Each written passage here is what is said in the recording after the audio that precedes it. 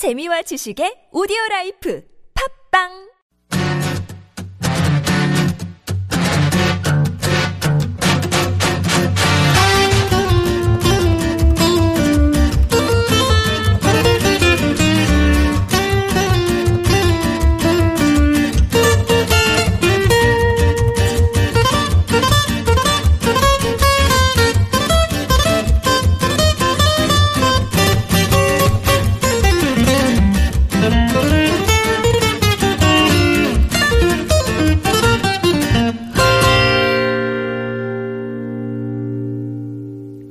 This is Koreascape on TBS EFM 101.3 megahertz in Seoul and surrounding areas.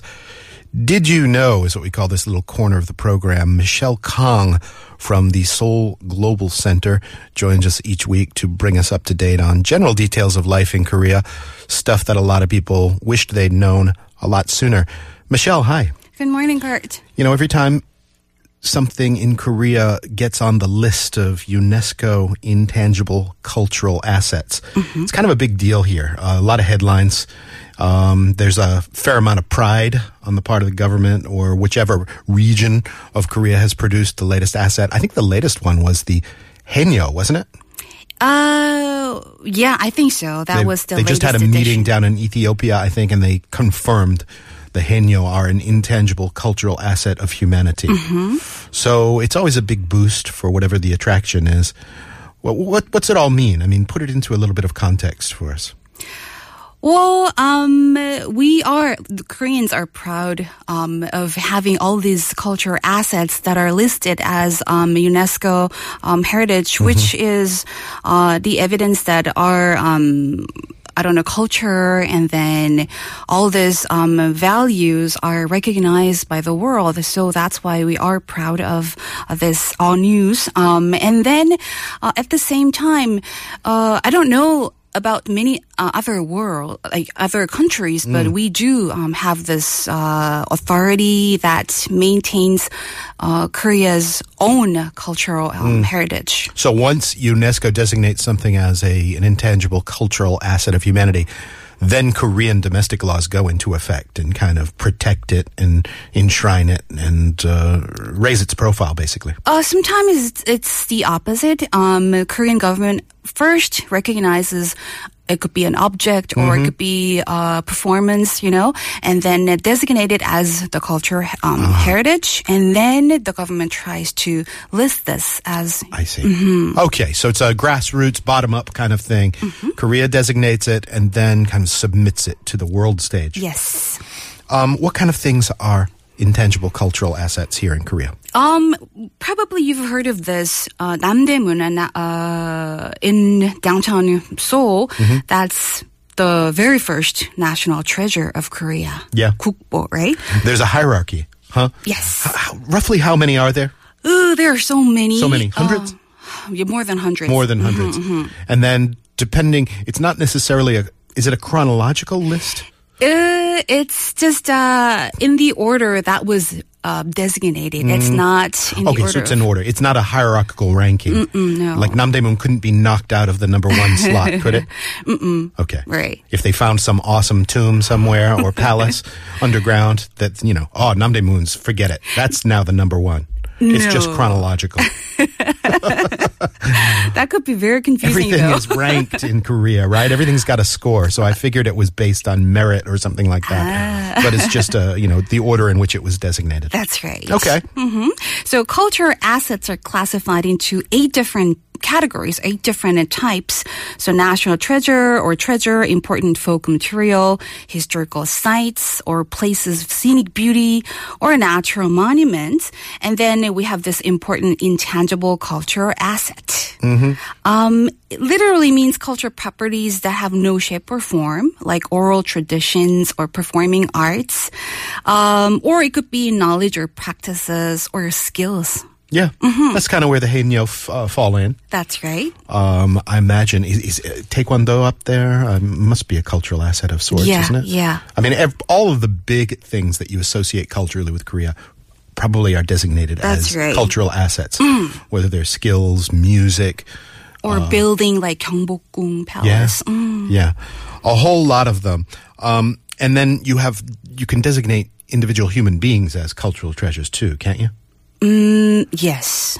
Well, it's kind of hard to just answer that question because we do have this term 인간 문화재 or living a national treasure. A living national treasure, a living, breathing, walking national treasure. Human legacies. Yes. Right. But this is not an official form or a term. I see. So it is under this umbrella of intangible properties or cultural assets, but we just simply call all those people who hold these special skills 인간 문화재. So if you have like a really awesome painter or something like that, or a dancer, somewhere in Korea, in Seoul perhaps, there's a meeting. They say, look, let's designate that person a human treasure. And then they award that. There must be some sort of protocol that somebody goes through. Yeah, that's right. So if there's someone who is already 인간 문화재 or living national treasure, then that person grants some government funds. And then that person has this right to train his or her students. And then that person, the student, it can be probably is entitled to be the next living national treasure. I'm just trying to, where is the sort of Jedi council that votes on these things? Who is it? Cultural Heritage Administration. This is the body. Okay. Cultural Heritage Administration is the body that hands out these designations. Yes. Got it. Okay. All right. So this is the person living a national treasure. Is the person with the ability to make or perform one of these officially designated important intangible cultural properties. And then once you have this title, then this designation expires your death. Like until you die, you have this right. Yeah, it's like becoming the Pope. You although technically we had a Pope that resigned, that doesn't really work. But it's lifelong. Yes, that's right. And we have this Goryeo Celadon ceramist or Korean royal court cuisine experts who. We have about 570 holders that are designated as intangible properties. And then recently, Song Chang-sun, probably you know what pansori is, or our audience, Korean opera, traditional opera, I'd say. Song Chang-sun, she was one of those living treasures, but she passed away this year, January. She is the first pansori performer who had her performance in Carnegie Hall in the States. Ah, how interesting. Okay. So there is at least a partial aspect of representing Korea on the world stage. Somebody that is so good at their Korean cultural craft that it raises the profile and it makes it almost a global thing. Yes, that's right. And that there is a center for those intangible properties in Gangnam-gu, Samseong-dong area, the Seoul Center for National Intangible Culture Assets. I visited this building once, and then it's really interesting. This is where all these 인간 문화재 are training their students, but at the really? same Okay. But at the same time, for the general public, you can just go there and learn from all these human legacies. Oh, that might make a nice walkthrough at some point for this show. Maybe we'll do that at some point in the future. A lot of different sort of angles on culture under one roof. Does the Cultural Heritage Administration look mainly into traditional kind of Korean achievements, or are they looking at the modern scenario as well? So far, more traditional sides they focused on, but recently they made an announcement that sort of stirred a controversy, though. The Cultural Heritage Administration said the Korean skating legend, Kim Yeona, her skates. Just her skates? The pair she wore during the 2010 Vancouver Winter Olympics. Again, just the skates. I mean, as if Kim Yeona didn't have much to do with it. Just the skates got out there. Well, she was inducted into Korea's Sports Hall of Fame, but this time just a pair of her skates will be designated as a cultural asset. It's a bit shaky. I don't know. I don't have the full story, but skates are skates, aren't they? That's right. And then what concerns me is these ice skates were actually made in Europe, Italy, and England. Gasp. Is Kim Hyuna, she must be one of these 인간 문화재, right? Sure. So she's a living cultural asset, treasure, whatever. That base is covered. I guess if you want to throw the skates in with the deal, why not? Well, she is not technically 인간 문화재 yet. Okay. But, this cultural property protection law that only allows for the designation of objects that are over 50 years old. So now the authority is slowly changing this regulation to protect modern culture assets of higher value. But like I said, the skates themselves were made in foreign countries. And they're skates. I mean, first off, the skates per se are not a Korean cultural triumph. Somebody else, somewhere else, invented skates, and then a Korean by the name of Kim Hyuna got really, really good at skating. I just don't see the skates fitting in. Yeah, that's right. So some people say it's the government, like the government is trying to water down all this suspicion that Kim Hyuna was sort of disadvantaged from the government because she was not really cooperative with the park administration. Yeah. But and then that's why some internet forum users, they say probably we should designate maybe Korean Marine Boy Park Tae-hwan's swimsuit as well. This pair of Speedos is an intangible cultural asset. We'll just hang it on a clothespin right here for you to admire. We're not going to do it here, but I suppose you could go down a very deep rabbit hole in terms of the politicization of the Ministry of Culture and the Cultural Heritage Administration and how many of these designations were nudged by a certain friend of the president. But we'll steer clear of that. We'll get into just the basic 411. Right. What are some other things? I mean, there are some legitimate Korean sports that unambiguously deserve to be designated as cultural assets, right? Yes. Are you into martial arts, Kurt? Not really. Okay. No. It's something I kind of wish I did when I was a little bit younger, but I've never taken up, say, Taekwondo, which is the quintessential, right? Korean martial art. So maybe Korean language and Taekwondo, these two things are one of the stuff. Yeah. And Hangul, obviously. Right. But there's another Korea's traditional martial arts besides Taekwondo, which is 씨름. 씨름, is that considered a martial art or a sport? Sport. 씨름, to the untrained observer, it sort of looks like sumo. The guys are not as wildly obese as the sumo wrestlers, but they're doing a lot of the same stuff. Some are quite similar. That's right. The setting itself is really similar too, right? They are topless. All these wrestlers are topless, and they sort of push each other. It looks like they're just trying to push each opponent out of the ring. Get out of the ring. Right. They do, to the untrained observer like me, they seem to be a bit fitter. They seem to be a bit more sporty and fit than their sumo counterparts. But beyond that, I've never been to a 씨름 match. Have you? Not on the spot, but when I was young, I remember I watched this.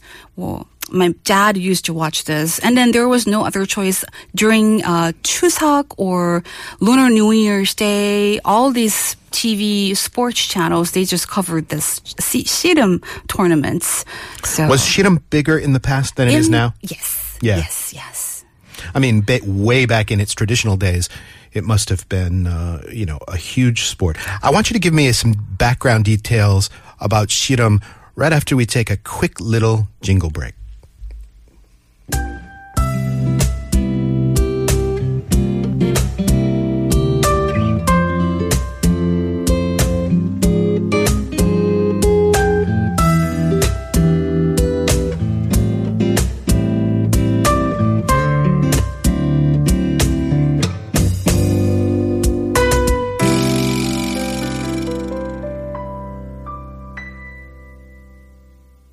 씨름.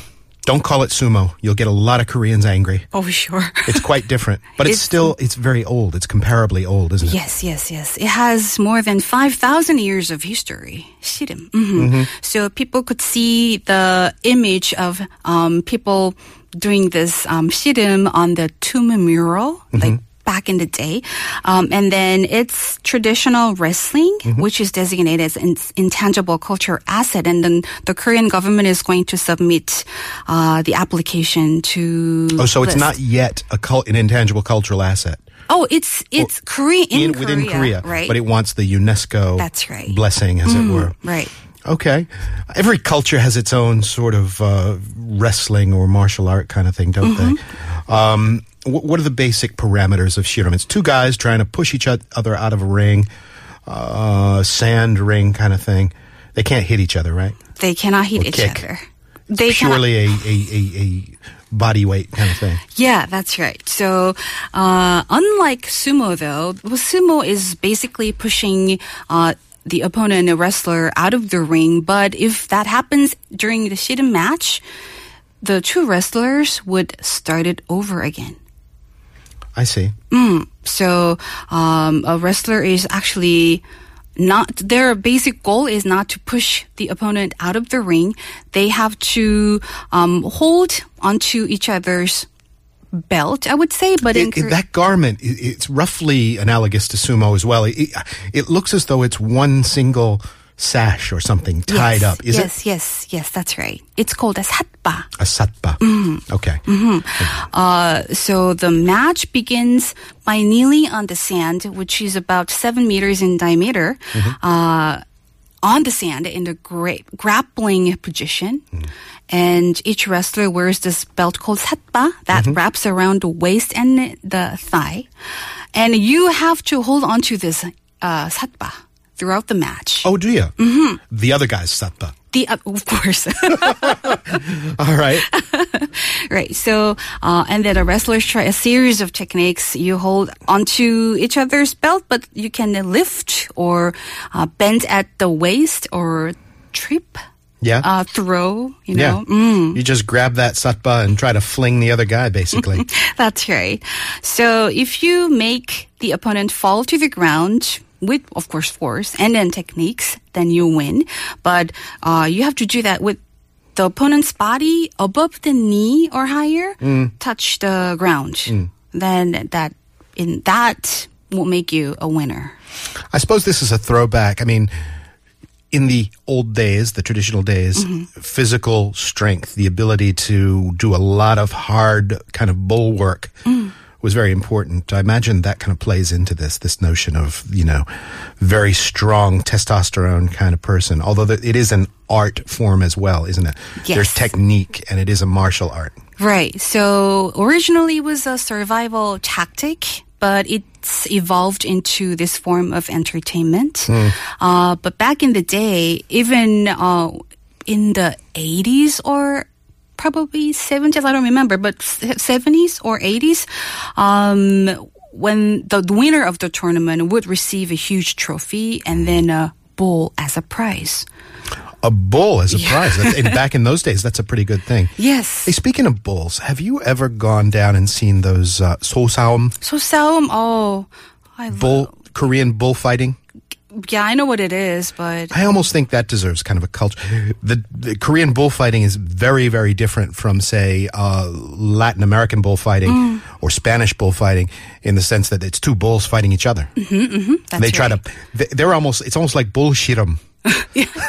They're trying to push each other out or scare the other guy off, right? Right. I think it's, they get a little banged up, but they're not killed and they're not severely hurt. And the crowds love it. Yes. It's kind of fun, I think. Right. Yeah. I like to just go to Cheongdo, which is famous for this sosaum, right? Yeah. Huh, interesting. They have a whole stadium devoted to it. I don't know, sometime around spring, right? Is that right, yeah, that's right. I'm just wondering what all these bull will get as a prize if it wins I mean, like all these human sedum wrestlers will receive a bull as a prize, but Do they get a human? I don't know. I don't know. They get a nicer bale of hay or something like that. Maybe, right? But yeah. 소사움. Any other sports in the cultural list? The Cultural Heritage Administration kind of list? Taekwondo and 씨름, and then there's one more, taekyeon. I've actually never heard of that. Oh, never? That's weird. Oh, okay. It was actually registered as intangible cultural heritage before Taekwondo in Korea. And then this was the very first martial arts which was listed as the intangible cultural asset by UNESCO as well. What's like the central idea of taekyeon? How do you define the Taekwondo then? To me, well, I'm no expert, but Taekwondo, it strikes me that the central aspect is summoning up force with impactful punches and kicks, as opposed to, say, a judo or a shiram type of discipline where you're using body weight and that kind of stuff. That's right. You're hitting hard in Taekwondo. Is that the same thing in Taekyeon? Oh, it's a little different because it's characterized by very fluid body, like almost like a dance movements. Would it be comparable to, say, like a Tai Chi? Tai Chi, sort of, yeah. If you don't look the leg movement, you would think, oh, this is very similar to Tai Chi. Okay. Yeah. But you have to step on this. You are drawing you imagine you just draw a triangle on the ground because you step on triangles. And then it has many leg and then whole body movements. But like I said, it's like a dance, well orchestrated. Slow or fast? It has kicks, but it's fast. But the general movements are slower, way slower than any other martial arts, especially Taekwondo. Yeah. You ever seen capoeira, like Brazilian capoeira? It's a martial art, and it looks very dance-ish. Oh. Yeah. In fact, I think it has its origin in slave days when slaves would pretend to be dancing and having a festival, but they were learning to defend themselves and to kick and to punch. Okay. That's what I've heard about it. Again, I'm no expert on that either. Okay. Taekyeon. Taekyeon, yes. Have you ever practiced any kind of martial arts? Taekyeon, I went to this the training center in Gangnam with a bunch of other foreign students, I think. And then I learned this Taekyeon. It was so funny. Yeah? Yeah. Well, Taekwondo, you do all this like flying side kicks. Jump up and break those boards with your foot. Right. But it's like dancing. So you stand, you pair up with another, I don't know, it's not a wrestler, so it's another opponent, and then you just look at each other and then like dancing. It's like dancing. So in that dark alley in the middle of the night, you might not want to break out the Taekyeon. Maybe the Taekwondo is better. Well, Taekwondo experts are saying it's as forceful as Taekwondo, but it looks like but it's first I gotta dance. It's based on improving your self-defense techniques. Taekwondo it is. Yeah. And then it's promoting physical or mental health at the same time. Yeah. I used to have a friend who practiced Gukseondo. Are you familiar with that? I heard of this, but I'm not really sure what it is exactly. I've never been to a session, but from what I heard secondhand about it, it seems to be like a kind of a qigong breathing meditation exercise or pranayama in the yoga sense. Okay. So it's channeling breath and entering into these meditative states. And I've heard that advanced Gukseondo practitioners can do absolutely amazing things, balance on their fingertips and all this stuff and feats of incredible strength. Okay. But the main benefit apparently to ordinary practitioners would be this sort of meditative state of mind and better health and better circulation of energy. I think the breathing yoga and qigong type of stuff is going to get really, really big, because it's very easy to do. Everybody breathes, don't they? Yeah. And you've got an hour on the subway or so. You can do your breathing exercises while nobody even knows. That's true, right? And it really does pay off. Well, there we go. We've listed some, I consider you an intangible cultural asset as well, Really? Michelle. Thank you very much for introducing us to all of that, and we'll see you again next week. Thank you for having me. All right, and that's going to bring Koreascape to another close. Our show is produced by Oh Jang-sup, with associate production by Jamie Lee and writing by Nikki Kim. I'm Kurt Asian. Follow us on Facebook or Twitter. Koreascape is the handle. Tune in tomorrow. It's Food and Beyond Wednesday with Yerika. You are not going to want to miss that.